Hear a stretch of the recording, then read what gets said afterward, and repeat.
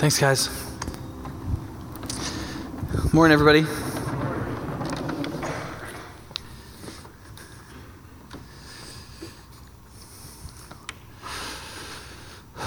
Well, this week we're going to start a new series for Advent called Songs of the Messiah. It was actually Lloyd's idea. And we're going to focus on the songs in the book of Luke where people kind of burst out in exuberant praise. Next week, we're actually going to deal with the poetry sections. The ones for this week are a little bit shorter. But that's what this is about. And the idea is that part of the purpose of the coming of the Messiah, of Jesus, was to bring joy. And we were supposed to experience that joy, and we were supposed to express that joy. We were supposed to actually experience exuberant praise. The human spirit or the human condition is kind of caught in a weird paradox because on one side, because we're made in God's image, we're meant to enjoy all things enjoyable. We're meant to glorify God and enjoy Him forever is the first statement of the Westminster Confession. And that's our heritage. That's what we're created for. We are part of the reason God created us was enjoyment, to enjoy Him. And the human heart longs for praise and joy and the expression of that praise. Lewis said in Reflection on the Psalms that we haven't fully enjoyed something until we express our enjoyment, right? On the other hand, we have a really broken compass for what to celebrate as human beings. So let me submit to you as evidence some fun examples. That's a joke. Let's not do that one. So since the 1600s in Spain, there is the baby jumping celebration. It is a Catholic ceremony that the Pope does not endorse, in which people leap over babies to celebrate something. Okay. There's also the baby crying festival. Now this is related to Japanese sumo, and what happens is the fighters actually, each person holds a small baby. And there's two sumo wrestlers. Each one holds one baby. The two babies face the referee. The referee puts on grotesque demon spirit masks to try to make both babies cry. Whichever baby cries the loudest and the longest is considered the winner. And that child is said to receive good luck for their lives. There's also, not to be topped, India's baby dropping ceremony, in which small toddlers are dropped from the top of Hindu temples, usually only about 30 feet in the air, and you can see actually that there is a blanket to catch them down there at the bottom, dutifully held by numerous adults. It's perfectly safe, probably, and clearly the child is totally into it. In Europe, they have the broad medieval festivals in which people dress up like barnyard animals.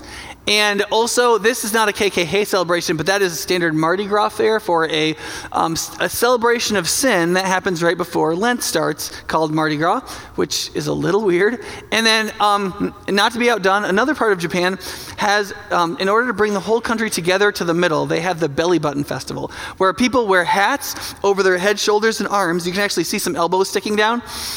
And then you paint your chest and belly whatever you want. Usually it's a face of some kind, and the belly button is usually the mouth, which obviously men have more to work with. Women usually wear tank tops.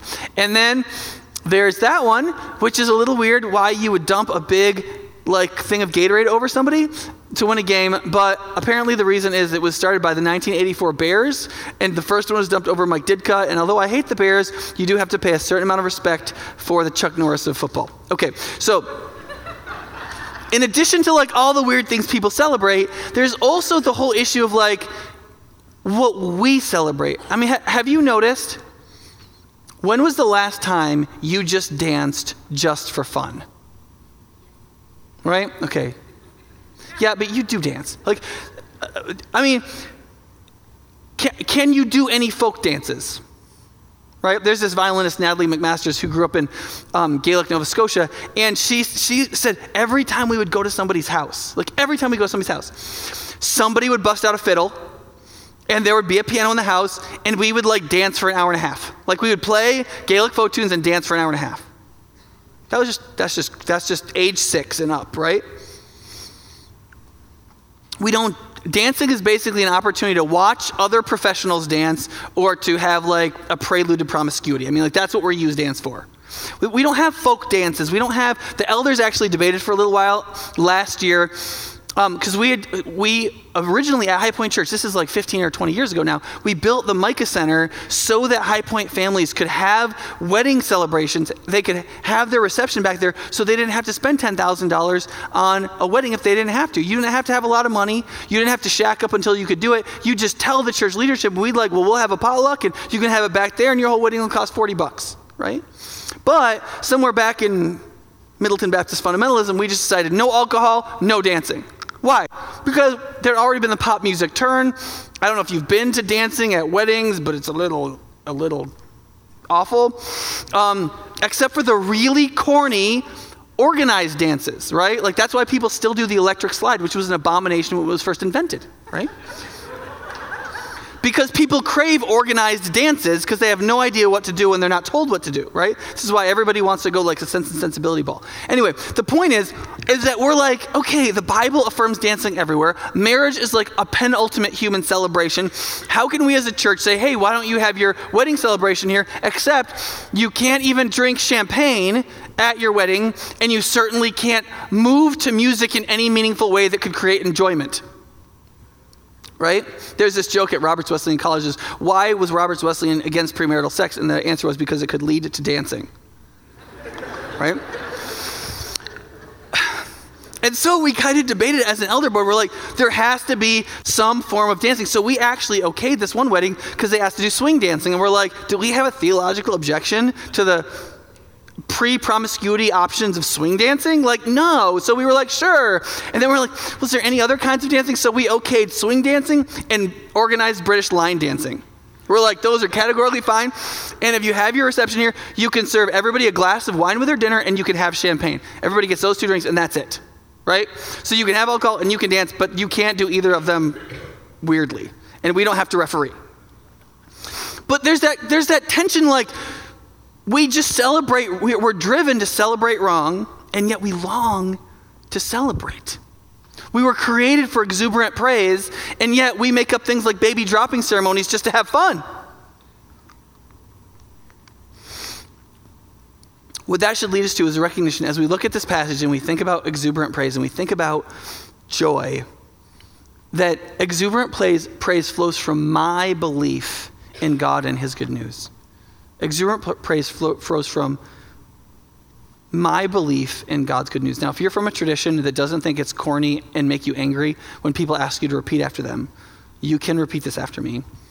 Your joy comes from, say, my joy comes from my faith in the good news. My joy comes from my faith in the good news. Only 2 people did it last service. You guys are something. It's not just general belief in God, and it's not just general faith that God did something in the world. It comes from your belief that God has done something in and for you. And it's not just that you believe in a God, but you believe in the God who has disclosed himself by giving you good news. And you will not get the kind of joy you were made for by believing in a general God or a general notion of what God is doing. The only time you can really experience the full panoply of joy that God is offering you and that he wants you to have is that if you believe in the God who is there, in his self-revelation, and specifically in the good news that he has brought for you to believe. And when you believe it for you, then you can experience the exuberant praise, the real joy that God wants us to experience. So there's 2 things to talk about related to that. The first is that you have to believe God and the good news. Okay, now, I know that sounds like a little bit no duh, but one of the things that we need to recognize is that the human beings are inhibited when it comes to believing God. Now, that's not the same thing as being inhibited to belief in God. Many atheists and others have spoken about or lamented the fact that human beings seem to be pre-programmed to believe in God. A number of psychologists have shown this, that human beings, if they're not told otherwise and they're told that there is a God and that God exists, human beings go, yeah, that makes sense. Yeah, I believe that, right? That is not the same thing as trusting and believing God as a specific God, and specifically in what God has shown and spoken about himself, that is the good news he's revealed. That we are not pre-programmed for. that we are actually inhibited towards. That is, there is something inside of us holding it at arm's length that is in our heart and will and wields our intellect to say, no, I want to keep it at this distance. I will believe in a God, or I will believe in a transcendence, but I'm not going to fully embrace this God who has revealed himself in Jesus Christ and has given me specific good news for me to believe. And so people often get confused that though there's something in us that wants to believe in a transcendent God, there's also an enormous inhibition in us that doesn't want to believe the specifics about the God and the good news that God has shared. And so you could say something like this: human beings are predisposed to believe in God and yet inhibited from believing God. We as human beings are kind of predisposed to believe in God, but we're inhibited from believing God. Sigmund Freud is a good example of the first part. Freud believed that believing God was this ridiculous notion that we all needed to grow out of, and yet in his office were like 500 idols and totems he had selected and brought in from all around the world, and he had like 50 of them that sat on his desk so he saw them every time he looked up, and he confided in colleagues that they brought him interest and comfort. Right?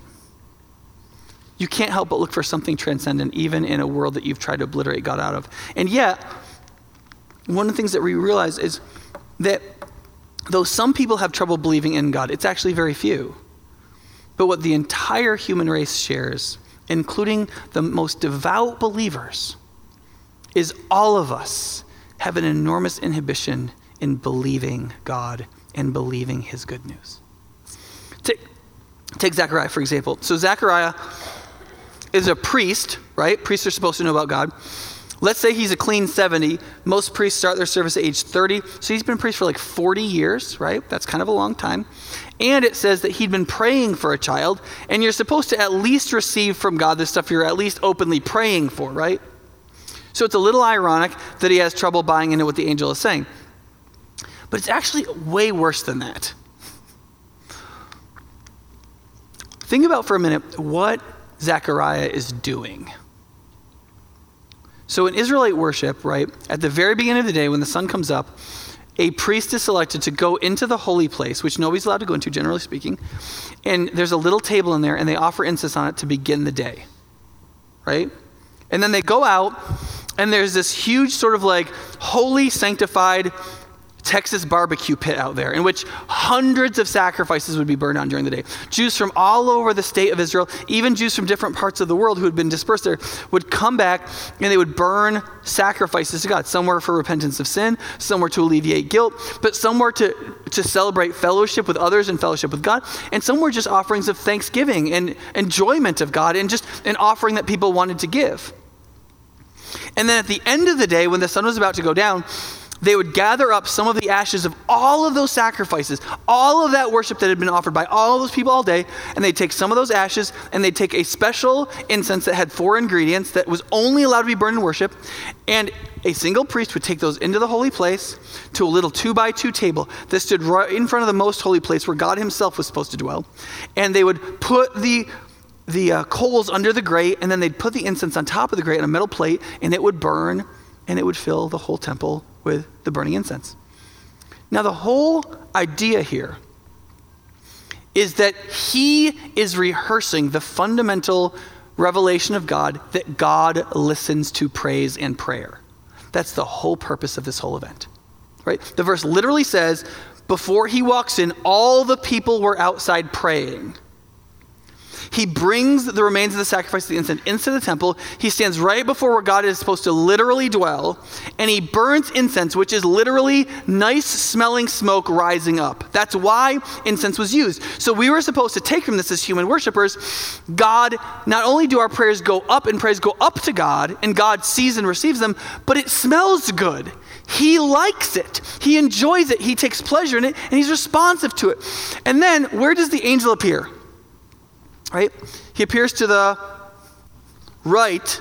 That's not your right, is it? That's your right. To the right of the altar of incense. Now, in the Bible, if you are at the right hand of something, you are serving the thing you are at the right hand of, right? Jesus ascended to the what? The right hand of God the Father. That is, Jesus in all of his work fulfilled all of God's providential plan, right? In his death and resurrection, he served everything God had planned. Gabriel stands to the right of the altar, right? And he says, this is what's going to happen. Your prayers have come up before God. You get it? You get it? There's literally incense burning. It is literally, the smoke is rising out of the thing that is right there. He can actually literally smell it in his own nostrils. He has waited 40 years to do this act one time. There were 18,000 priests. A priest only did this once. So he's waited his whole career for this, all of his ministry, for this one moment to represent God, the prayers of the people. He can smell the incense, and Gabriel says, your prayers have come up before God. Right? And what is Zechariah's response? How can I be sure?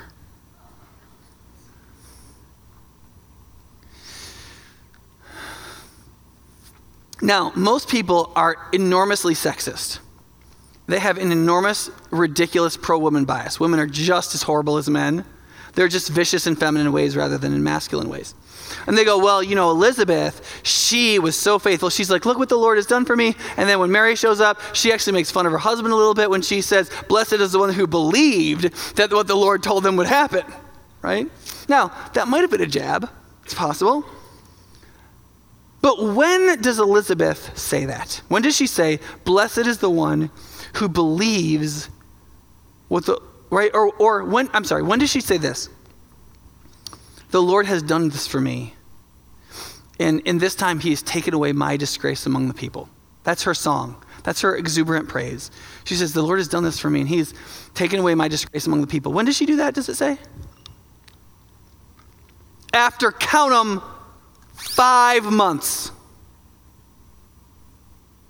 5 months. Now listen, I don't know how many times Elizabeth miscarried. I don't know how long she'd carried children and then lost them.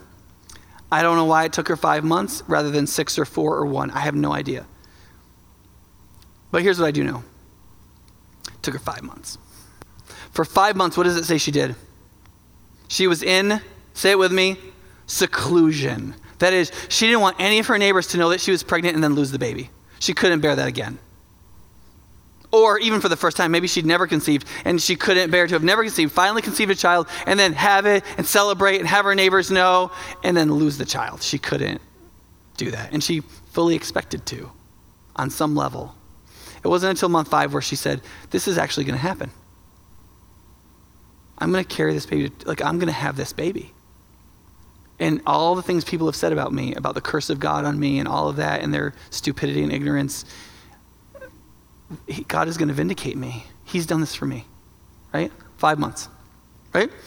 And even Mary, there's nothing in what Gabriel says to Mary in their interaction that shows us Mary didn't believe what she was told. I mean, she did say, how does this happen? Right? Which is a nice inquisitive question since she understood the birds and the bees apparently. And Gabriel just basically gives a vague answer, right? The Spirit of God is going to overshadow you and your baby's going to be called the Son of God. And she's like, awesome. But then Gabriel recognizes that Mary is just like every other human. And she's going to, once she is pregnant, she's going to face stuff. People are going to treat her a certain way. And when that happens, that's when her real test of faith is going to come. She hasn't already had her test of faith. Elizabeth and Zechariah had about 40 years of infertility testing of faith where they'd been praying and suffering and aching and all of that. Mary's this younger girl. We don't really know much about her.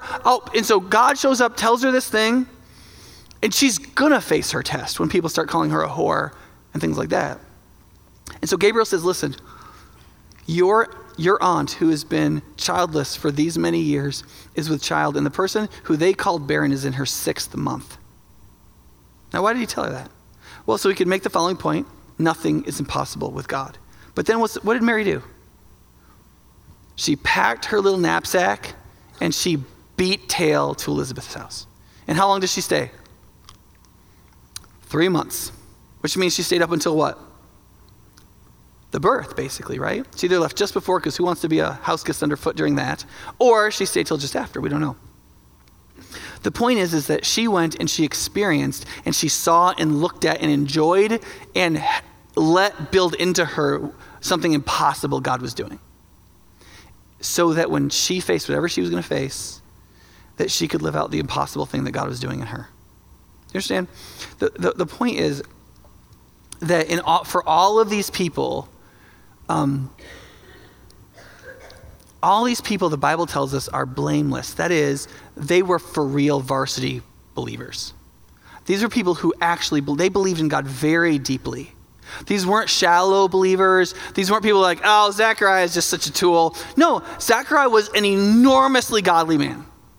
He was the kind of person that everybody around him listened to his wisdom and thought he was a great man, because he was. And Elizabeth was like that. She was probably a very fitting wife to his husband. They were probably a couple that everybody around them respected deeply. And yet, this is how they responded. Because life will do that to you. Human beings are universally inhibited in believing God and believing the good news he tells them. We'll believe in God. We'll believe in a vague transcendence and think that's going to get us somewhere. It doesn't. No, what we need and what we're inhibited about is believing God and believing that God will do what he has said for us. And you cannot experience the enjoyment and the exuberant praise and the strengthening and the enjoyment that God has created you for until you get past just believing in God or believing vaguely or having enough religion so that you've got something sorted out for what you believe about your death, and actually recognizing that there is a God who has revealed himself specifically, who has spoken very specific things to you, and that you have to believe not just in him and not even just believe him, but you need to believe what he has said. The good news, right? Do you remember what Gabriel says when Zechariah goes, how can I be sure this is going to happen? And listen, I don't know how Gabriel says it. I mean, he's like, look, I'm Gabriel. Perhaps you've read the book of Daniel, right? I'm in it. I'm kind of a major character. Like, I'm standing literally in the presence of God to tell you what? This good news.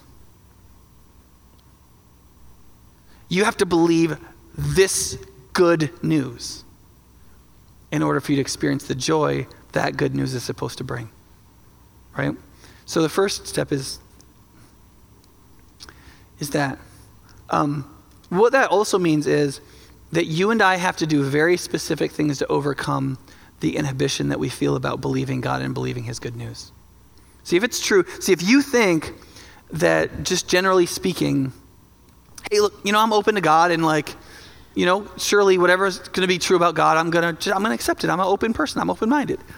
That is a really bad misunderstanding of human nature, okay?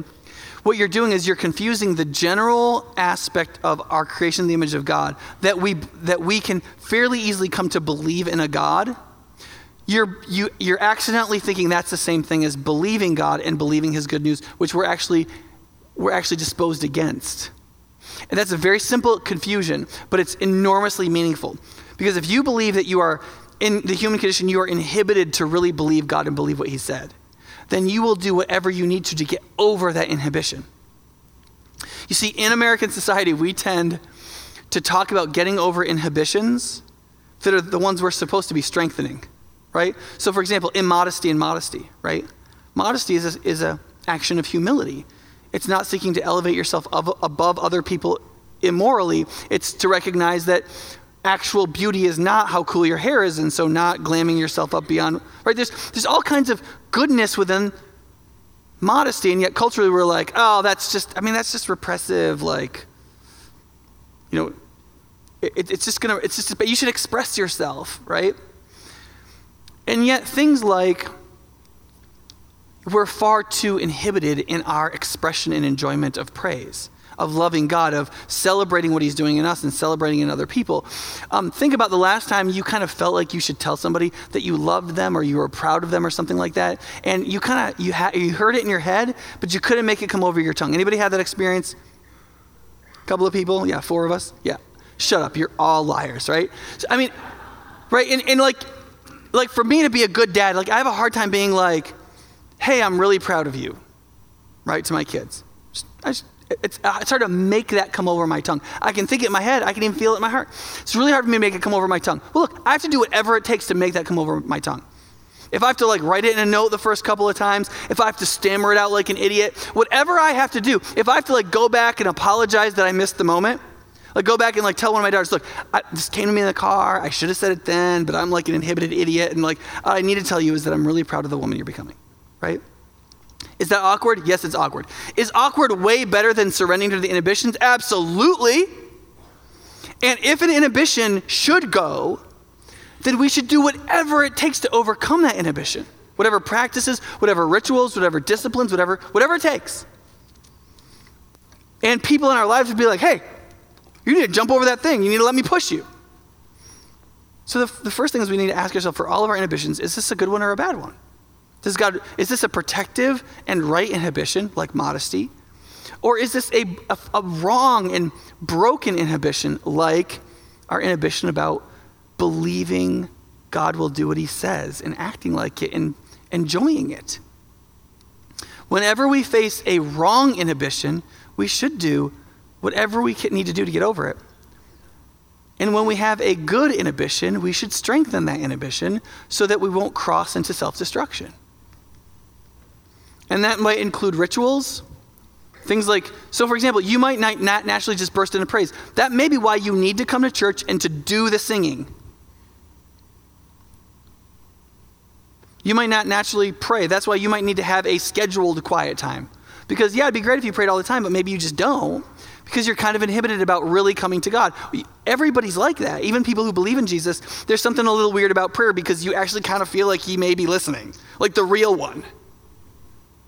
And so sometimes most people have to schedule it so that there's a time in their day they pray and they read the Bible. Those things aren't dead rituals. Those are specific disciplines and rituals designed to help us overcome an inhibition that will destroy us and suck away all our potential happiness. All right, second one. You still with me? All right, the second one is this. You have to believe God did it for you. You have to believe God did it for you. If you want to repeat after me, you can. I have to believe God did it for me. I have to believe God did it for me. Now, my dad was, his philosophy was kind of the noble pagan. He never made a profession of faith before his death to me. And one of the things he disliked about religion was that it tended to make people self-important. It tended to create this kind of like false humility or like personal arrogance where like Jesus is my special friend. He's going to make my life great and I'm going to go to heaven and whatever. And it's okay if I'm a terrible trial to you and all my selfishness, right? And he didn't like that. And that was one of the things that drove him away from what we would call organized religion or something like that. And yet, although there's potential for narcissism and a misunderstanding of all that God would do for us, there's actually a terrible blasphemy of not personally experiencing, personally enjoying, and holding on to what God does for us. This is a great example because nothing could be bigger than these events. Like literally all of salvation history, almost from beginning to end, from Adam and the creation all the way to the final consummation, everything and all of that is coming down to what's happening in two like 17-inch cubed uteruses in the same room. I mean, think about this.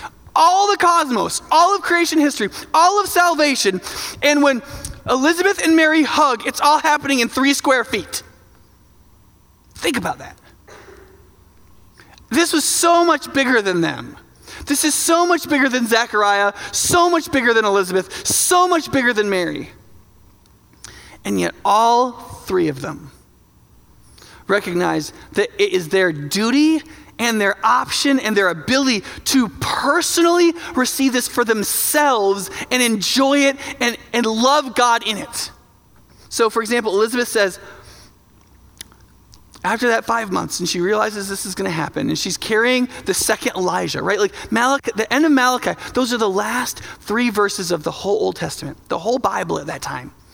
And her child is going to be the fulfillment of the entire Old Testament.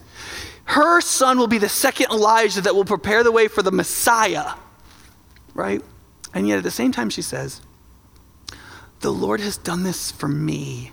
He has taken away my disgrace among the people, right? Because a second Elijah had to come. But why Elizabeth? Why was it her? Why did that matter? Was it just so Mary would have somebody to connect with so that she could be strengthened? I don't know. And guess what? Luke doesn't tell us. In fact, he probably didn't know. God just chose her. And in choosing her, he did something for her. And he took away her disgrace in all of the people she lived among. He did something amazing for her. And she embraced it as for her. Right? Now, is that too self-important? Well, when the angel comes to Zechariah and he tells him the good news, do you remember what he says about the son? He says, your prayers have come up before God, and you are going to have a son. Do you remember what the next line is? He doesn't say he's going to be the second Elijah in the second line. He doesn't say he's going to bring people back to God. He doesn't say he's going to turn all people to the wisdom of the righteous, or that he's going to turn the hearts of children to their parents. You know what the first line he says is? He will be a joy and a delight to you. That's what he says. This child you've been praying for all these years, you're going to have a child. And not only are you going to have a child, you're going to have a child that you're going to like. I mean, think about it. The young man who grows up to turn the hearts of children to their parents can't be a guy who hates his own dad, right? And what does the dad really want?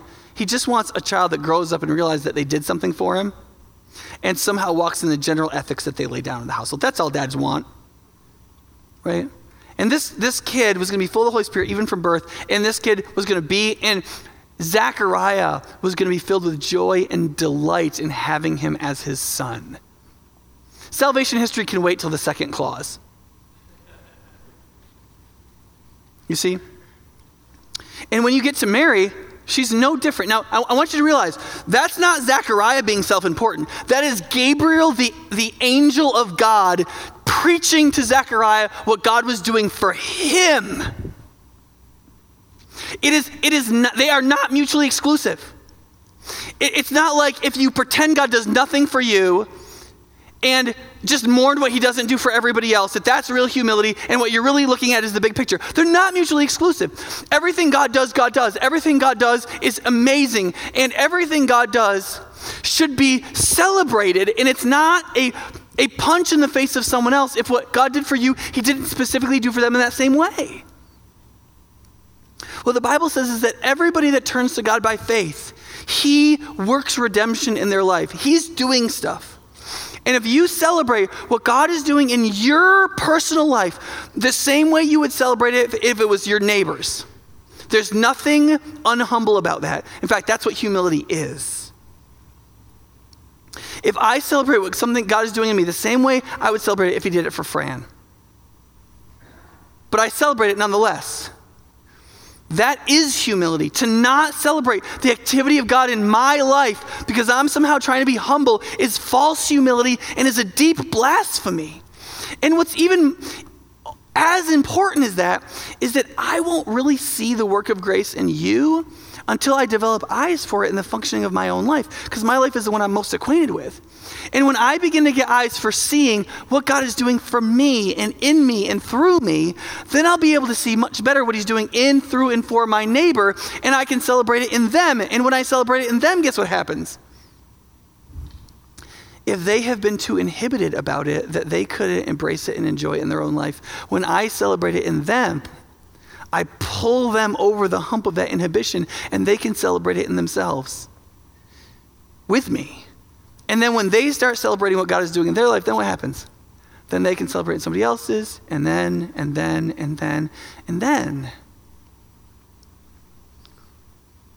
We are supposed to believe in the big picture, but you cannot experience the joy of the gospel. You cannot experience what God and his work and his word is supposed to mean to us until it comes home to roost, until you believe and you rejoice in what God is doing for you.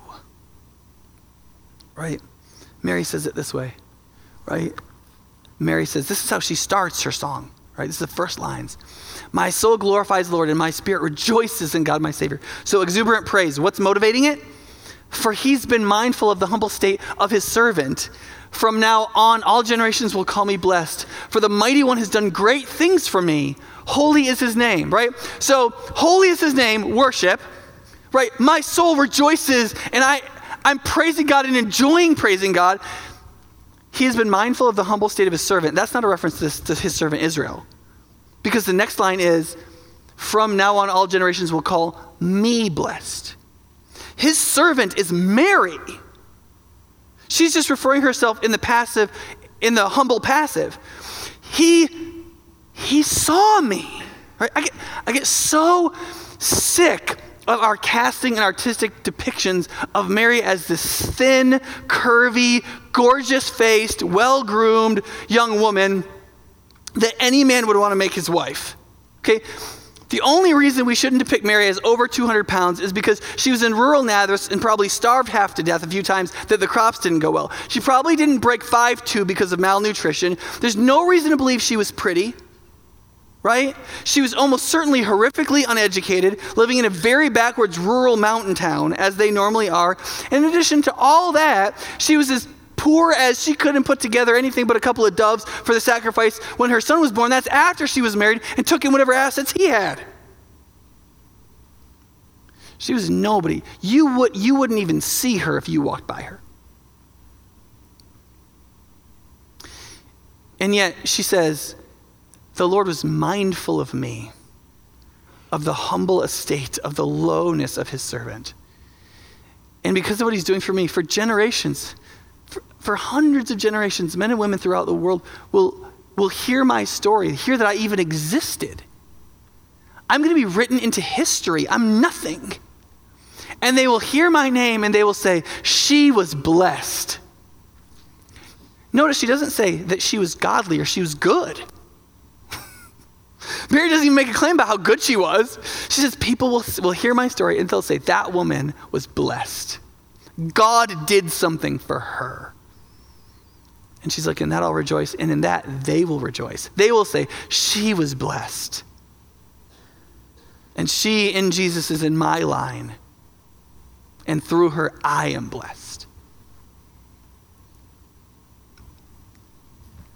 You see, when we realize that I have to believe God did it for me, then when we come to these songs, we begin to realize that if we want to experience the kind of joy and and if we want to joyfully pour out exuberant praise to complete all of the enjoyment that is meant to happen in us, it has to start with us not just believing in a God or believing in some kind of vague theology. We have to believe God, and believing God means believing in his character and believing what he has revealed about himself. That is believing what he said. And everything God has said to everybody, God has said to you. God has said to you, right? For the joy set before him, he endured the cross for you, scorning its shame, to save you, right? He's given you his divine power so that you'd have everything you would need for life and godliness through the power of him who called you by his own glory and goodness. 2 Peter 1:7. You go through the whole Bible. Everything God says to everybody, he says to you. And you cannot be changed by it until you believe it for you. Listen, I don't care what your background is and what it's done to you. When the Bible says that in Christ we are changed. In 1 Corinthians 6, this is what some of you were, but you were washed, you were sanctified, right? That's you. You might come from 15 divorces in a row. Christ has come to break the curse for you. For you. Right? In Christ, you are a new creation. The old is past and the new has come. That's for you. If you believe Jesus, if you trust him, if you believe blessed is the one that believes what he has promised will be accomplished, then it's for you. That's all for you. It doesn't take it away from me. It's for you. Jesus did it for you. You have to believe God and his good news. And you have to believe it's for you. And it might take you 5 months of seclusion in something before you can embrace it. You might have to get struck talkingless for a while to receive it. But I want you to notice what Gabriel said. He said, you're not going to be able to talk for 9 months because you didn't believe it, but it's still going to happen in its proper time. And for all our failures of faith, for all our unwillingness to believe, there is 1,000 good things and ways to bring about blessedness and transformation for you that he has promised. And even if you haven't believed it like you should, even if you deserve to not talk for the better part of a year, he has given it and promised it in such a way that he still says, and it will come true in its proper time. Because he doesn't back down on his character. He doesn't back down on his promises because we believe badly. It says in Romans, while we were Christ's enemies, he died for you. So believe it. Believe it right now. Believe it for you. If you're not a Christian, believe in Jesus. He died for you. You can't just believe in a general God. You have to take the God who is at his word. You have to believe the good news of his promised redemption that he purchased for you. And you have to receive it for you. And if you've been a Christian and you just believe good things happen to other people or that there's just no divine activity in your life, you've got to learn to see it. You have to believe it's for you. You have to believe that the promises that God has made can happen there for you. Yes, you're inhibited. Yeah, you're going to have to fight over that wall. Yeah, you're going to need rituals and brothers and sisters in Christ to help you. Yes, you're going to have to pray and you're going to have to cry out for the help of his Holy Spirit. And yeah, you're going to need to read his word to know what he says and figure out how to do it. But it's for you. And there's no background that so binds you that redemption can't take hold of you. Even in all of our failings, God rejoices in things we bear well. You could bear a divorce really well. You could bear cancer really well. And bearing things can be a place where the worth of, where you can believe for you that Jesus conquers death, that Jesus is bigger than your dysfunctions, that forgiveness is more beautiful than rage. You can believe that for you. You can believe that your incredibly dysfunctional marriage because you married your polar opposite is a enormous platform for the glory of God to shine and is a great opportunity for a complementary marriage when you get over yourselves and learn to actually appreciate what God has made the other person to be. Because God has made marriage for you, for the blessing and welfare of all mankind. Friends, we can be so analytical and so mechanistic and so disconnected with the care of the gardener for each particular plant. Listen, when I garden, I watch individual tomatoes grow and ripen. And I'm a wicked, thoughtless man. There's nothing about your estate and nothing about your life that God is unmindful of. All these things he's done for you. For you. The worship team is going to come up and we're going to sing. And the song is actually a pretty good fit for what we just talked about, which we didn't plan. And I hope that you'll sing it for you. Even in the first line, there's the word us. Put in me, just today. And if you can feel the inhibition, if you feel that thing there, and you're like, and you like, that is connected to something you won't repent of, you won't let go of. There's an idol that thing is nailed to, and that's why it won't move. You don't want to give something up, you don't want to stop something, and so that inhibition is locked there. You have to repent. You have to let that thing go to push the inhibition aside. As long as the stakes of the idol stand behind the inhibition, it won't move.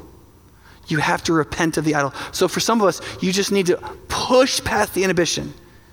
Believe and rejoice and receive and trust.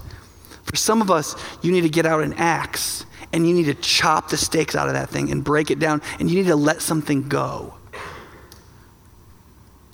You need to let go of your baby dropping ceremony, your baby crying ceremony, your baby jumping ceremony, whatever it is.